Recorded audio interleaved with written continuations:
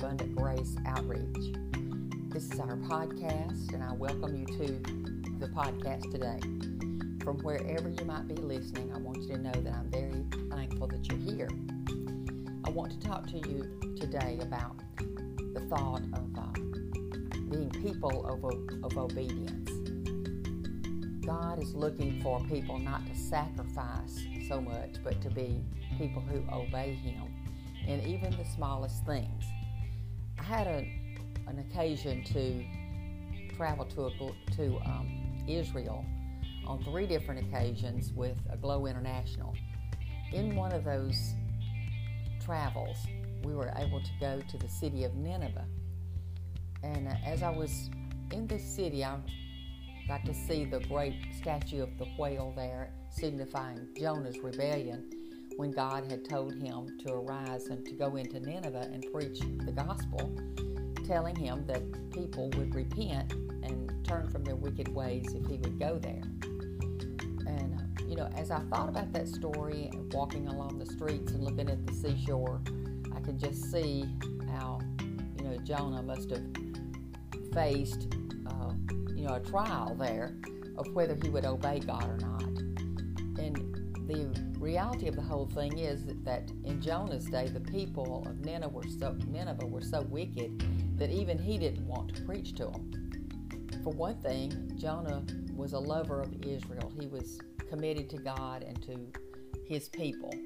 And Nineveh was a city that was considered to be full of people against Israel.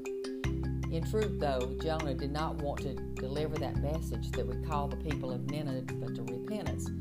He didn't really think they were worthy of this message, and he didn't want God to spare them. Can you imagine it? That a minister of the gospel would not want to see a certain people group repent and turn to God. He knew God, though. He knew all about the fact that God would hear the cry of those who would turn and repent, but he just didn't want to go do it. So when he finally did, though, obey God, it was well after the trial of being swallowed up by the whale and being in the whale's belly for a period of time before he repented. In Jonah 3:10, it said, "Then God saw their works, that they turned from their evil way, and God relented from the disaster that he had said he would bring upon them, and he did not do it." So Jonah was not seeing the people, though, of Nineveh from heaven's viewpoint. He was looking at people from an earthly perspective with a focus on just how they behaved, and caused his heart to be full of prejudice toward them. And it affected his ability to go and minister the goodness of God to them. And the people were in desperate need of that. God, you see, looks at people from a different point of view than we do. He sees people through his finished work of Jesus Christ on the cross. That's the only way that he looks at us if we are born again today, if we've been born again by the Spirit and are believers in Christ Jesus. He sees us in Christ, and he wants us to be able to see ourselves that way and to see others, that the cross of the Lord Jesus Christ paid the penalty for sin, enabling us to be able to come to God in repentance and be embraced by his love and his goodness. From the very beginning, God just wanted to have a family. I love E.W. Kenyon's works of teaching, and he talks about the Father and his family. I also like Leonard Ravenhill, and his famous work to me was The Father Heart of God. So we know that God chose to bring the family of promise through Abraham, and Abraham was a man of obedience. He obeyed God even when he couldn't see where he was supposed to go in the situation. He obeyed God rather than man, and the Bible says it's better to obey God than man. That it's also better to obey than sacrifice. So God knows the plans that he has for each person. He knows every plan that he's got for a person. He knows the plans that he has for hope and for good and for a purpose. Even Abraham was called out from among a pagan group of people who worship pagan gods. He became the father of many nations just simply because he believed God and followed him and obeyed him wholeheartedly. So back to Nineveh. When I was attending this Aglow event, I could picture people even in that city that day praying for their families and praying for the influence of the Holy Spirit to move upon them. So as we stood there, we prayed for the city of Nineveh. We prayed that God would use us in our places wherever we lived in the world when we go back home, that we would be able to stand in intercession for our families and not rebel and run away from what God would have us to do either, and not to look down upon people, groups, but to see them with eyes as God sees them, people that he loves. And, I could see in that group with me that day women who were crying, and men too, for the people of the land of Nineveh and the surrounding countries there of northern Iraq. And something really did stir in me that day on how to pray for lost people. So today, the day that we're in today, we might find it real easy to write off people groups. You might be a person who sees them as wicked and not worthy of the love of God.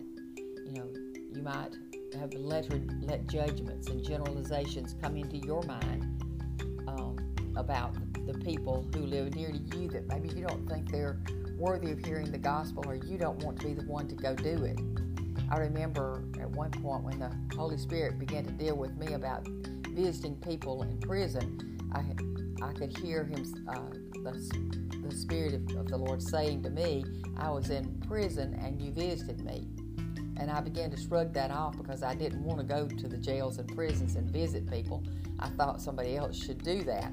And finally I realized that he was just saying for me to be willing and obedient and to just go visit. So I began to do that, and pretty soon, in just about a week and a half, I'm going again for the recertification for annual visitation to the women's prison, and I can't wait to go and be with them again. Even though they're behind bars and many of them will be there for a lifetime, I still believe in the mission to go and share the gospel with those who are held captive.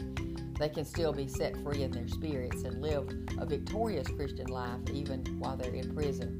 And certainly we want to be welcoming when they do, or if they are discharged. So you see, the Holy Spirit shows us the groups he wants us to go to.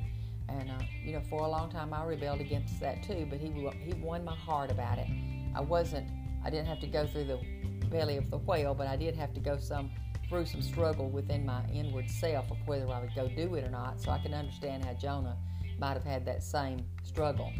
So we oftentimes withhold the light of the salvation and redemption because we look at people through emotion-based lenses instead of looking at the way God does. But God never turns his back on anybody, aren't we glad of that? He didn't turn his back on us. Christ died for all, according to John 3:16, and never turns his back on people who would repent, who cry out to him and come to him in their lives. And neither should we as believers in Christ Jesus. We want to be imitators of him. So I would ask you just to stop for a moment and ask the Holy Spirit to open your eyes. Ask him to let you see the people groups within your own community who are waiting for God with skin on to come to them. And, who have you written off? Who has been written off as too far gone in your book? The homeless, teens, maybe the gangs around you, maybe the addicted or single moms or the poor. Maybe those in prison like I did. Those who are, Jesus said, I was in prison and you visited me not. So he wanted us to visit. He wants us to visit. So those who have been abused or in abusive situations, have they been written off with you? Maybe those who suffered and gone through abortions.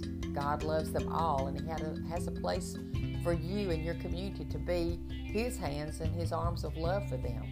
So I don't want you to grow weary in your prayers and reaching out, because I believe new strength is coming to you as I present this truth to you today. Now, as the Holy Spirit opens your eyes, just jot down the people groups that you feel like he's wanting you to see, and then ask him to show you which ones to begin with. He'll very, very clearly see you, tell you which direction to go. and He'll give you a verse of Scripture that'll kind of guide you in where you're supposed to go. As God stirs up your heart to reach out, He's going to give you a plan that will unfold as you follow Him. It's possible that His plans will take you out of your comfort zone. It sure did mine. And I'm going to encourage you, the people, to be an encouragement to the people in the groups that you go to. He'll give you something to say and do for them that will really encourage them. And now that you've been encouraged yourself, you take a few minutes to ask Him for His plan for you. What's the first thing that you need to do?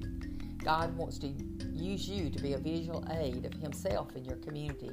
So I'm expecting that He's going to show you the way that He's planned for you, or even those that go with you, to be His hands and feet, His voice, to bring His provision to your community, His greater love. He wouldn't want you to do it all by yourself. And be sure, that you send me a picture of what you're doing. You can post it on my Facebook page and let me know how God has used you to go into your Nineveh and to preach the gospel of peace to all who would hear it. God bless you until we see each other again on this program. In the name of Jesus.